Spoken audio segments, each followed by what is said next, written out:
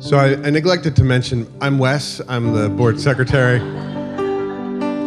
We're in the process, for those of you who aren't attending all the time, we're in the process of bringing in new pastors. We've recently sent our pastors, two of our pastors up north, and the rest of our pastoral staff this morning is actually in Oklahoma City. All but I think Johnny's coming in for a moment, but they're all at a conference of young clergy that's meeting there for the Nazarene. So it's I'm an amateur. These guys aren't amateurs running this. This is also not an amateur. This morning, Aaron Jalovec is my friend, and he's also a preacher. He came out to California because the Lord called him out for our blessing. He used to run up 1,400-foot peaks in Colorado, which is where he met his wife, Tiffany. Oh, who's over here? Lovely Tiffany. They were both working in international missions. She was working with a program to help Syrian refugees out of Greece, and they had been with the Christian Missionary Alliance. They've come and settled at our church, which they now call home, which is a blessing to us. Aaron is going to preach to us this morning, and I'd have you come up while I pray over you for a moment before you go, if that's okay. I only take prayer. All righty. Heavenly Father, I thank you for your word. I love it. I know Aaron does. He's a man who calls himself a nerd. And he's a man who posted a picture of the Hebrew text of the Tanakh on Facebook yesterday while he was preparing for this word, God.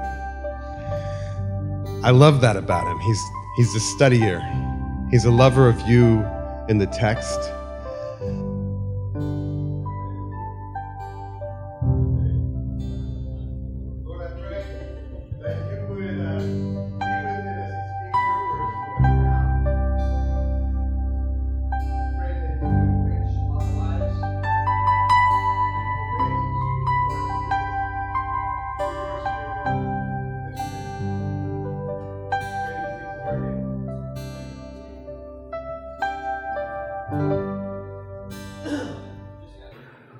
So first off, thank you, Wes, for the introduction. First off, I want to say we didn't meet on a 14,000-foot peak. My wife didn't run up those, only I did very crazily. I actually had a friend call me crazy for doing that. And I said, but I love it. I actually love putting my body through pain. I don't know why that is. I've wondered, and I don't poke myself with needles pain, but the process of running is very enjoyable to me.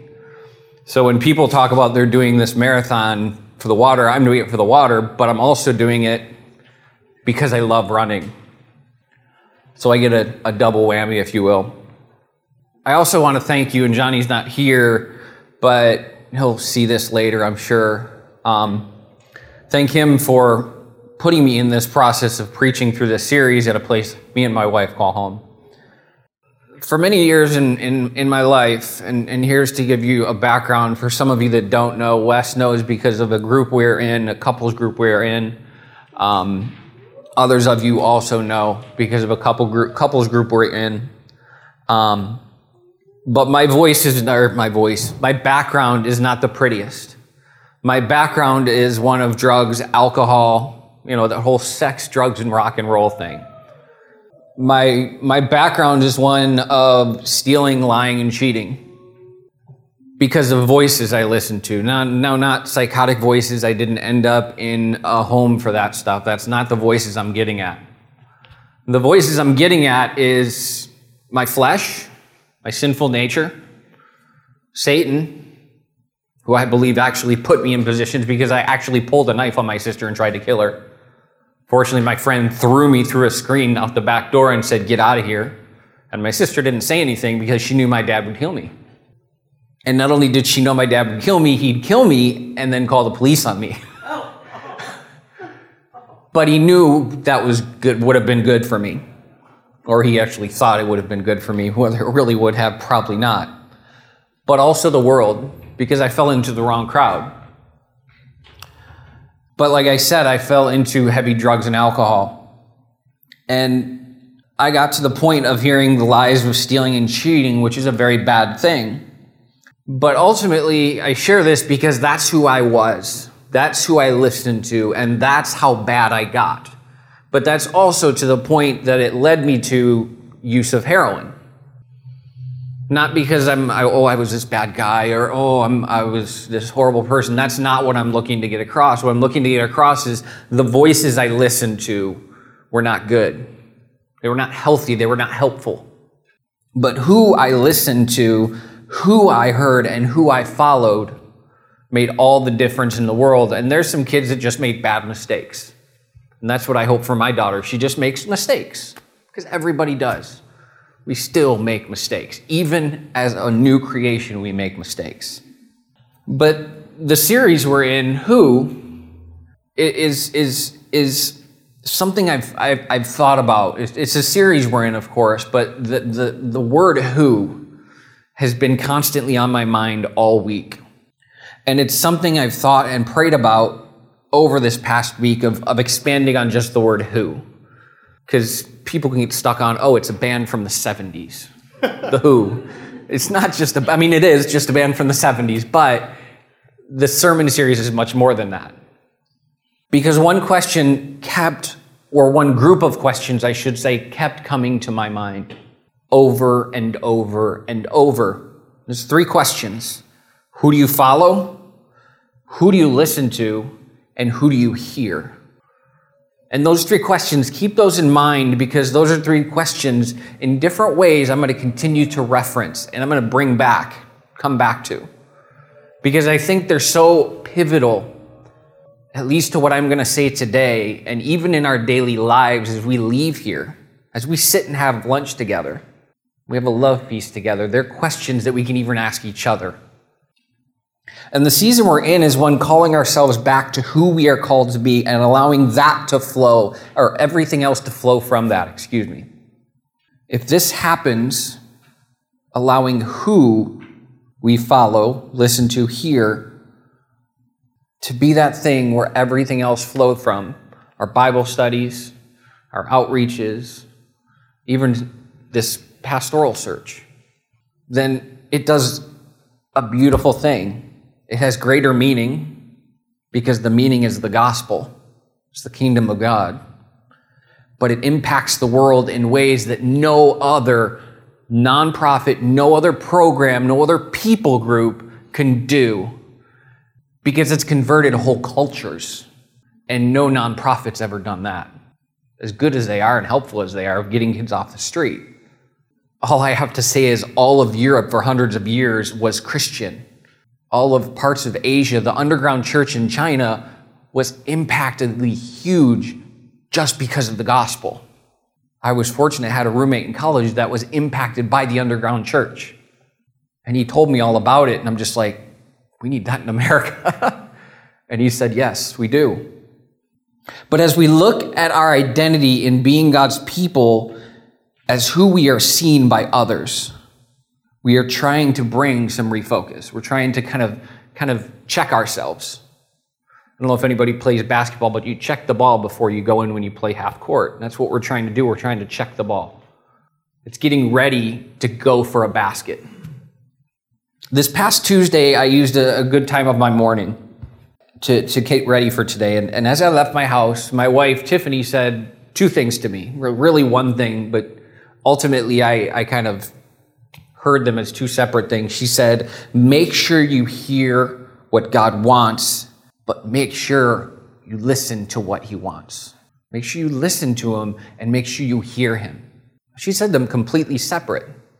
And as I left the house, I'm just like, yes, because I'm so good at just sitting down, opening up scripture, looking at the Tanakh, the Hebrew text, the Hebrew Bible, looking at Greek, mainly with help because I don't know Greek, and just learning words and deciphering words and parsing whole sentences. But it made me sit back and ask the question daily, God, expand on who for me? And this was immense in preparation. This was huge in preparation. but it's even bigger in our daily lives. I say this because I'm good at doing things without slowing down. And her phrase, her questions, her statements, rather, helped me slow down for this sermon. And I was actually done with my sermon by Saturday. I was like, whoa, something happened here. I got out of the way. That's what happened. Now, I still revised it and changed things, but it was like 95% done on Friday. And I'm just like, what the heck is going on? I didn't even have to work Friday night or Saturday. I could just hang out. And then I started looking up some words and so on and so forth and decided to geek out on Hebrew. But the overall passage for the series is from Ezekiel, chapter 36. It says, "For I will take you from the nations, gather you from all the lands, and bring you into your own land. Then I will sprinkle clean water on you, and you will be clean. I will cleanse you from all your filthiness and from all your idols. Moreover, I will give you a new heart and put a new spirit within you. And I will remove the heart of stone from your flesh, and I will give you a heart of flesh. I will put my spirit within you and cleanse you and cause you to walk in my statutes, and you will be careful to observe my ordinances. You will live in the land that I have given your forefathers. So you will be my people, and I will be your God. Moreover, I will save you from all your uncleanness, and I will call for the grain and multiply it, and I will not bring a famine on you. I will multiply the fruit of the tree and the produce of the field, so that you will not receive again the disgrace of famine among the nations." And this passage is the passage for this series. Johnny talked about it last week. And God is calling his people back to their land, back to obedience, and back to himself. And that's kind of the heart of what we're hoping with this. And that's what you're going to continually hear over the, 3 more weeks, 5 weeks total, is in just different thrusts, different focuses of God calling himself back and who we are and who God is and how that plays out and how we get readjusted. Now, I want to talk about a few things that kind of led Israel to this point. I'm convinced through Scripture that Israel was an unsure and an insecure people. All we need to do is go back to Moses and the Red Sea because they thought they led him out. He led them out to die. I don't know about you, but if I stood at a sea and there was people behind me chasing me and this big piece of water in front of me, and the guy led me there and said, well, God did this, I'd be like, dude, you sure? You're nuts. I mean, I would be unsure about this guy. I would be a little insecure about the situation. In the desert, Israel made an idol while Moses was up on a mountain. They made a golden calf. A few times in Exodus, it says they were unsure of Moses leading them. They followed Aaron's leadership instead of Moses's. God said, follow Moses. They worshiped an idol, unsure of who God called them to be. Let's go just a bit further. One of my favorite books in the Tanakh, in the Old Testament, is the book of Judges. But it's one of the most heavily text, book-wise, one of the most heavily laid out books of the Israel's disobedience to God. Because they disobey God, God raises a judge, they start to obey God because of the judge, and they go right back to disobedience. And the cycle in the book of Judges is there. And that's all it is. But guess what? It's because of what they followed, not who they followed. They followed a statute. They followed the Torah. They followed the 5 books of Moses. They followed the law. They were stuck on a what and not who God was. Not the I am that I am. Not the Lord Almighty. Who did they follow? Did they really follow this continual thought of God does this, God did this, God did this, God did this, God did this? No, they were continually stuck on the what. But let's think about us real quick. Let's kind of pull it back in. It's easy to look at somebody else and say, look how they messed up. Look how they did wrong. I can do that very easily. makes me feel so much better. But I have to look continually at myself. Who you follow makes all the difference. All the noise in the world, all the noise of the devil, all the noise of people in our lives can turn us from God. Now, bear with me. I'm big on community. I wrote or almost finished a book about community, about Christian community. So I'm not discrediting community and discrediting counsel. There is wisdom in a multitude of counsel, Proverbs says. So there is that, and that's good. But caution must be thrown to the wind. And I'm coming from that from experience, because I was dating a girl, it got really serious, and we got engaged. We were planning a wedding. I had people in my life say, go for it. Keep going. It's godly. Marriage is godly. You guys are You guys you're fill in the blank. Everything's good. Wasn't perfect. But that process of following community led me to have a broken heart. Led me to the point of arguing with God and telling God, I hate you for 3 months because you did this to me. You did this. I followed you and you did this. Well, guess what? I listened to people, not God, when I look back. When I wrote my journal for 3 months, I still have that journal, and that journal is never going to get thrown away because it's a point in my life where I listened to people and I didn't listen to God. And that messed with me. That hurt me, and it can hurt anybody. Jesus understood this because there's a point in John 6, verse 15, where it says they wanted to make him king after he did all these things. And Jesus withdrew because he understood they wanted to make him king. He knew what the Father wanted because he understood the Father. He understood this relationship that he goes and hears God first, that he goes and hears his Father first. He doesn't do what the world wants. Christian marriage is good. God's at the center. Make room for the Holy Spirit, so on and so forth. I thought I was doing that, but God wasn't at the center. When we hear a voice that is not of God, but an outside source, or when we hear anything other than God, we bite the bait of the devil, and our flesh loves it. Because good thing can be bad for you. We also accept what the world says about God, because we start believing what other people say, what other thoughts are outside of what God says. So I ask again, who do you follow? Who do we follow? And this kind of leads me into what Jesus teaches, talks about, and thinks about. What Scripture says in John 10. And if you have your Bible or your phone or one under the seat, open to John 10. We're going to read verses 1 through 18. It's a lengthy passage, so I didn't want to do a screenshot of it up on the PowerPoint. It says, "Truly, truly, I say to you, he who does not enter by the door into the fold of the sheep, but climbs up some other way, he is a thief and a robber. But he who enters by the door is the shepherd of the sheep. To him the doorkeeper opens, and the sheep hear his voice, and he calls his own sheep by name and leads them out. When he puts forth all his own, he goes ahead of them, and the sheep follow him because they know his voice. A stranger they simply will not follow, but will flee from him, because they do not know the voice of strangers."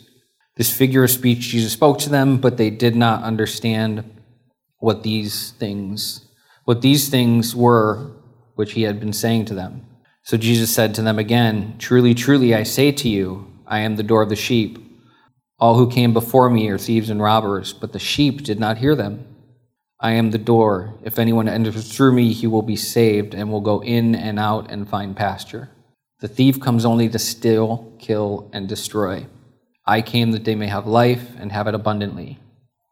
I am the good shepherd, and the good shepherd lays down his life for the sheep. He who is a hired hand and not the shepherd, he is not the owner of the sheep, sees the wolf coming and leaves the sheep and flees, and the wolf snatches them and scatters them. He flees because he is a hired hand and is not concerned about the sheep. I am the good shepherd, and I know my own, and my own know me. Even as the Father knows me, and I know the Father, I lay down my life for the sheep. I have other sheep which are not of this fold. I must bring them also, and they will hear my voice, and they will become one flock, with one shepherd. For this reason the Father loves me, because I laid down my life, so that I may take it up again. No one has taken it from me. No one has taken it away from me, but I lay it down on my own initiative. I have authority to lay it down, and I have authority to take it up. This commandment I have received from my Father. This verse has so much packed into it. There's so much going on, so many analogies, and so many big implications that this passage shows us just a bit of how Israel would understand a shepherd in a Near Eastern culture or a Palestinian culture. We think about it and we're like, well, you got a dog. What do you need a shepherd for? That's because we shepherd sheep different than they shepherd sheep. The shepherd shepherds, not the dog. They would understand the going in and out, the manner of leading, the thieves and robbers, and even the rod the shepherd uses and what he uses it for, and the wolves, and how they would attack and split up the sheep and so on and so forth. The two greatest implications for us that I want to touch on specifically, because I could sit and just talk about this and just the background for about a half hour, and there's a lot there. And I don't want to hear in 10 minutes. So, this section of Scripture is the shepherd that I want to talk about, is leading and calling the sheep, and the sheep hearing and following. Because guess what? Sheep follow. That's their thing. That's what sheep do. They don't know much more than that other than eating. They follow. So they either follow their shepherd or they follow something else. The passage talks about the shepherd calling the sheep and the sheep listening, knowing personally by the call. Remember, sheep follow. Some of the coolest things of this background, this passage, and they would understand, the sheep would know their shepherd personally by the call. And the shepherd has a personal call or a specific call to his flock. Sometimes shepherds would even have specific calls that would extend beyond the flock call to specific sheep. That's how personal the shepherd gets with the sheep. The sheep wouldn't follow another shepherd, even if it's so specific you can't tell by a human ear. Shepherds would be able to tell, because that's their deal, that's their thing. We, everyday normal people, would not be able to tell. We wouldn't be able to tell the difference between a and a, which sound really similar. All I did was do a slight pitch in the first one at the end of the whistle. I only knew that. Maybe you heard it. I don't know. But it didn't seem very different. That could be as similar or as to a T the difference in the calls, but the sheep would know of specific flocks because they would be kept together at night in the same pen. And usually it was a big cave or an alcove that they had a big rock they rolled into to block them in, basically, or some type of covering that they would be in to keep from the elements. The wolves also come and scatter the flock. They're good at scattering the little ones. They come specifically to get the younglings, to get the babies. That's what they go for. They go for the young sheep. So, simply put, throughout all of Scripture, the Tanakh says, or the Old Testament says, the Lord is my shepherd. And John 10 says, I am the good shepherd. It's a flowing theme throughout passage of God is the shepherd, the people of God are sheep. It's a flowing thought. It's not talked about as much as other things, but it's still the thought that when you see the sheep, they're the people of God. The shepherd is God. As we kind of cover back over the verse, the John 10, I just want to stick with the first 6 verses primarily because there's a whole lot going on, like I said. But remember the question I asked earlier of who do you follow, who do you hear, and who do you listen to? Well, Jesus basically asks the same thing. or he brings up the same thing. Because listening and hearing, these all lead into following. With the season we're in as individuals within a church that are going through a process of following new leaders, finding new leadership, and what that leadership's going to look like, and so on and so forth, and not having somebody in leadership, but, Wes is kind of the go-to guy right now, and, there's so much going on, it's easy to get distracted. But we must ask, ultimately, who do we follow? Ultimately, who do we follow? I'm going to say that a whole lot because it's a question that I don't want to get construed. We need to understand that following the shepherd, the good shepherd, Jesus Christ, is the only way that we will truly bring glory to God's kingdom. It's the only way. Everything else will look to us. And I don't want to be the one to be thought about. Honestly, I want people to be like, oh, John 10, da-da-da-da-da. Who talked about it? I don't know. Good, I don't care. I don't want people to remember me. I mean, I do. Don't get me wrong. I don't want my wife to forget about me if I pass on. I just realized that it wasn't probably the best.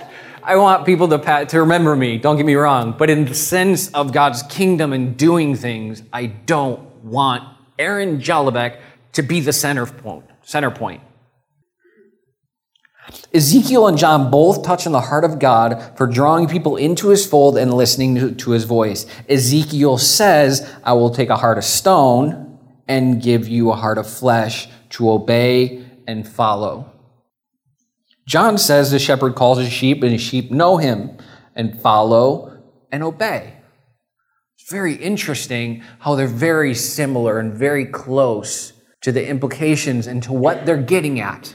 Because Ezekiel talks about blessing then. And guess what? When we follow, Jesus says, I will give you an abundant life. The word abundance at the very root talks about blessing. Very interesting. The shepherd calls the sheep come, but only to him. The thief comes in up into the pen, up over. Two separate words. Up over into the pen and doesn't enter by the gate. He climbs in and the sheep won't come to him. But he does scatter the sheep. He does scatter the flock. And just because you don't hear him doesn't mean he's not trying to scatter other people or scatter other people, other situations or a ministry here just because you're not part of that ministry. That's why prayer for the church is so huge. It's the center point of the work of God's people, and multiple theologians have said that. Martin Luther, A.W. Tozer, George Whitefield, somebody else said it, the founder of the Nazarene Church said it, I don't know who that is. But there's multiple people that have said that prayer is the primary work of God's people. But what does this mean for us here? Remember, I asked the question, and I was asking at the beginning that my prayers and my thoughts took me to, that my wife asked me. And I love my wife. And I don't say this because she is my wife, but I love her because she always says little tidbits here and there. And I'm just like, dang it, God. Because she just kind of unknowingly smacks me up the backside of my head without even getting out of a chair. I don't know if other men have that issue. It's a good issue, by the way, because my wife hears God and doesn't even know it sometimes. Because she's speaking right to me, or I should say he's speaking right to me through my wife. It's really hard to take some days. But who do you follow? Who do you listen to? And who do you hear? Because you can listen to anybody. You can hear anything. You can follow whatever the heck you want. I specifically say those three words separately because following is a choice. You choose to follow something. Listening and hearing, and I'm getting into Webster's dictionary. I'm going to define these as Webster sees them. Webster says listen gives one attention to a sound. So it's as though, somebody out in the courtyard bangs something on the ground and I go, whoop, and it distracted me. I gave my attention to it. Hear means preserve with the ear a sound made. Means I Whatever, I don't care. I heard it, but it's not distracting me. There's a movie that I really like. It's not the best movie to watch, but White Men Can't Jump. I was going to show a clip, but there were a few words that I wasn't going to share. I won't also share them, but the movie goes, it's two gentlemen, Woody Harrelson, Wesley Snipes. Rosie Perez is Woody Harrelson's girlfriend. And at the beginning of the movie, Woody Harrelson, drawing blank on the word, he what? No, he cheats him. He basically hustles him. Thank you. I think I found it myself. He hustles him. He gets one over on him. And through the process of the movie, they start to become partners to hustle other people. And as they're driving in their car, they're talking about the money they just made because of basketball. They hustled somebody. And takes place in South Central Los Angeles. So it's not good. They are in Watts, they're in Compton, they're in South Central. These are not good neighborhoods, and this takes place back into the early 90s. So it's really not a good neighborhood. And the movie, the scene is they're just sitting there and they're excited and they're playing, they're kind of getting and going and excited for the next time and talk about how they're the best since the guys they name were the best in the area. And Woody Harrelson pops in the tape and it's Jimi Hendrix, the black guy, African-American guy. Or I found out, I guess he's mixed. My wife told me that. I didn't know that. But anyways, his band was white. And Woody Harrelson they were going back and forth, him and Wesley Snipes. And Wesley Snipes was kind of like, why are you listening to this? And he was upset because it wasn't a white guy he was listening to. And Woody says, well, why? I can listen to him. And Rosie Perez kind of says, yes, he can listen to him. And they kind of banter back and forth and talk about, he's not a white guy and so on and so forth. And he gets to the point of hearing and listening. Wesley Snipes said, well, you hear him, but you don't listen to him. And the point he was making is he hears the music, but he doesn't hear the heart. The heart of what Jimmy is saying, Woody Harrelson can't get because he's not black, because he's not African American. The point I'm making is that's the difference between the words, is by hearing, we're taking on the heart of the issue. I can just noise in the background. But if I take the noise in the background and I do something with it, then I'm going to follow that noise because I'm going to be like, oh, wait, what's going on out there? I've done it multiple times. You're curious as to what's going on. Now, in the long run, there's outside noises. There's noises that we hear, but what are you doing with them? How are you taking them and adjusting to them? Remember that. Who do you follow? Who do you listen to? Who do you hear? Now, this question I've been asking myself every day this week, those three questions. I've been praying and preparing to stand before you and preach this message. And I've been on the edge of my seat all week as I think about this pivotal moment for where we're at and even where I'm at in life. Because it looks at the very heart of God for God's people's heart, for the heart of God's people. If that makes sense. I hope that makes sense. But this plays into who you are because who you follow reveals who you are. Very much so. There's a couple more scriptures, some scriptures that I want to touch on real quick about following. Paul says in 1 Corinthians, follow me as I follow Christ. And Paul was a rabbi. And Paul, as a rabbi, understood what it was like to be a student under a rabbi. Now, in the time of Paul and Jesus were around, the rabbinical customs was, as a follower of rabbi, you would imitate them to a T. So much that you would walk, talk, and sit like them. Some students were even known to eat what their rabbis ate and mimic them. They would walk in a line and they would step in their footprints just to be so much like their rabbi. Jesus says, follow me and I will make you fishers of men. This following aspect is exactly who Jesus was. He made men, real men and women, and he intended to do that with the disciples. Verse 10 of John chapter 10 says, I came that they have life. They may have life and have it to the full or have it in abundance. But the thief came to kill, steal, and destroy. There's the shepherd and the sheep and the wolf coming in to do what he does. A great example of the sheep and the shepherd leading is from Psalms 23. I'm going to just kind of do a quick synopsis. Psalms 23 talks about the Lord is my shepherd, I shall not want. He leads me beside still waters and leads me into green pastures. And in Palestine, in still waters, there is parasites that grow within those still waters. And if sheep actually drink from still waters, the parasite will go up their nose into their brain and kill the sheep. Now, the water looks very good to the sheep. They don't know any difference. They think it's good and healthy. But the shepherd understands, no, you can't drink that. You shouldn't drink that because it's going to kill you. How the shepherd does it, I don't know exactly how they would do it. Maybe yank them, maybe just push them. But he'd lead them into green pastures. He led them by something that looked so good, but was actually going to kill them. And during this time, if we are looking to who we are as a church and the people of God, then I must continue to ask, who do we follow? Who are we following? Who are you following? There's 3 passages I wanted to touch on real quick that talk about things that we shouldn't be following.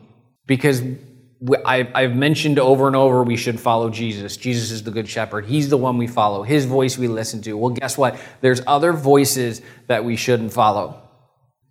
Satan, the world, and the flesh. Idolatry. Satan tried to do it to Jesus. He's definitely going to try to do it to us.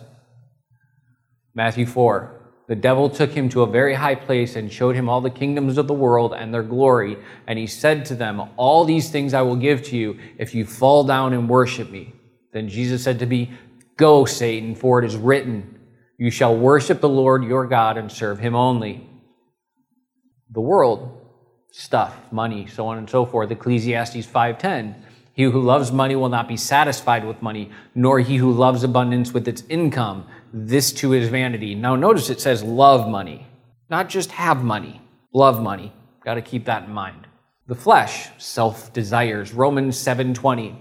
But if I am doing the very thing I do not want, I am no longer the one doing it, but sin which dwells in me. Because guess what? Even in a redeemed body, being sanctified and working through the process of sanctification, body, soul, and spirit, 1 Thessalonians, we still live in a flesh, because that word flesh in that passage means limbs. It means physical. It means this, hands, means toes, feet, things of that nature. That's how that's the word, what the word means in those passages, in that passage, in that section of Romans 7. But those scriptures are not who we are. Who we follow is. And I want to ask one final thing and remind us of one final thing. So really 2. Who are we following? The world, the flesh, Satan, or the Lord Jesus? Because we all have struggles. Remember, our identity is who we are. For that comes from who we follow, who we identify with. Because who you follow identifies you as to who you are. If you line up with who the Lord Jesus is, his teachings, listening to the work of the Spirit, having fellowship and strong communion and good counsel, your life's not going to be perfect, don't get me wrong. Everything's not going to go to a T every second. But you will be doing your darndest, your best, to follow the Good Shepherd, to listen to him and not these outside voices. Not these voices that will steer you. I don't know about you, but as I stand here, and I'll close with this, and I think about this past week, and I think about all the things that I have wrestled with in my life has stunk sometimes. I've been in situations where I've had to work 10, 12, 15-hour days, 5, 6 days a week, which is actually what I'm doing right now. And I don't like it, but I still try to make room. I know some people have all the free time in the world, and that's great. I get in trouble with that. That's where I get into trouble. But making time, and I guess that's where I want to challenge us, is taking even 2 minutes and saying, what do you want today, God? or 20 minutes, or opening scripture and reading one proverb and just meditating on that throughout the day. It doesn't have to be a lot. Sending, me and a couple other guys, Wes and Abner and Jesse, have this text group going on, and I love it because it keeps me on track and it checks me. And I never would have had it if Abner had not brought it up during Advent. We just kept it rolling. So I challenge you to even do that. Maybe just meet people if you're not tech savvy and you don't care about texting. Meet at a coffee shop. Get some tea. I don't know, whatever. Hang out. Just chat once a week. But I just want to challenge us to do that. Because if we're following anybody but the Good Shepherd, we're doing a disservice to the kingdom of God. And it's going to end up showing us and not God.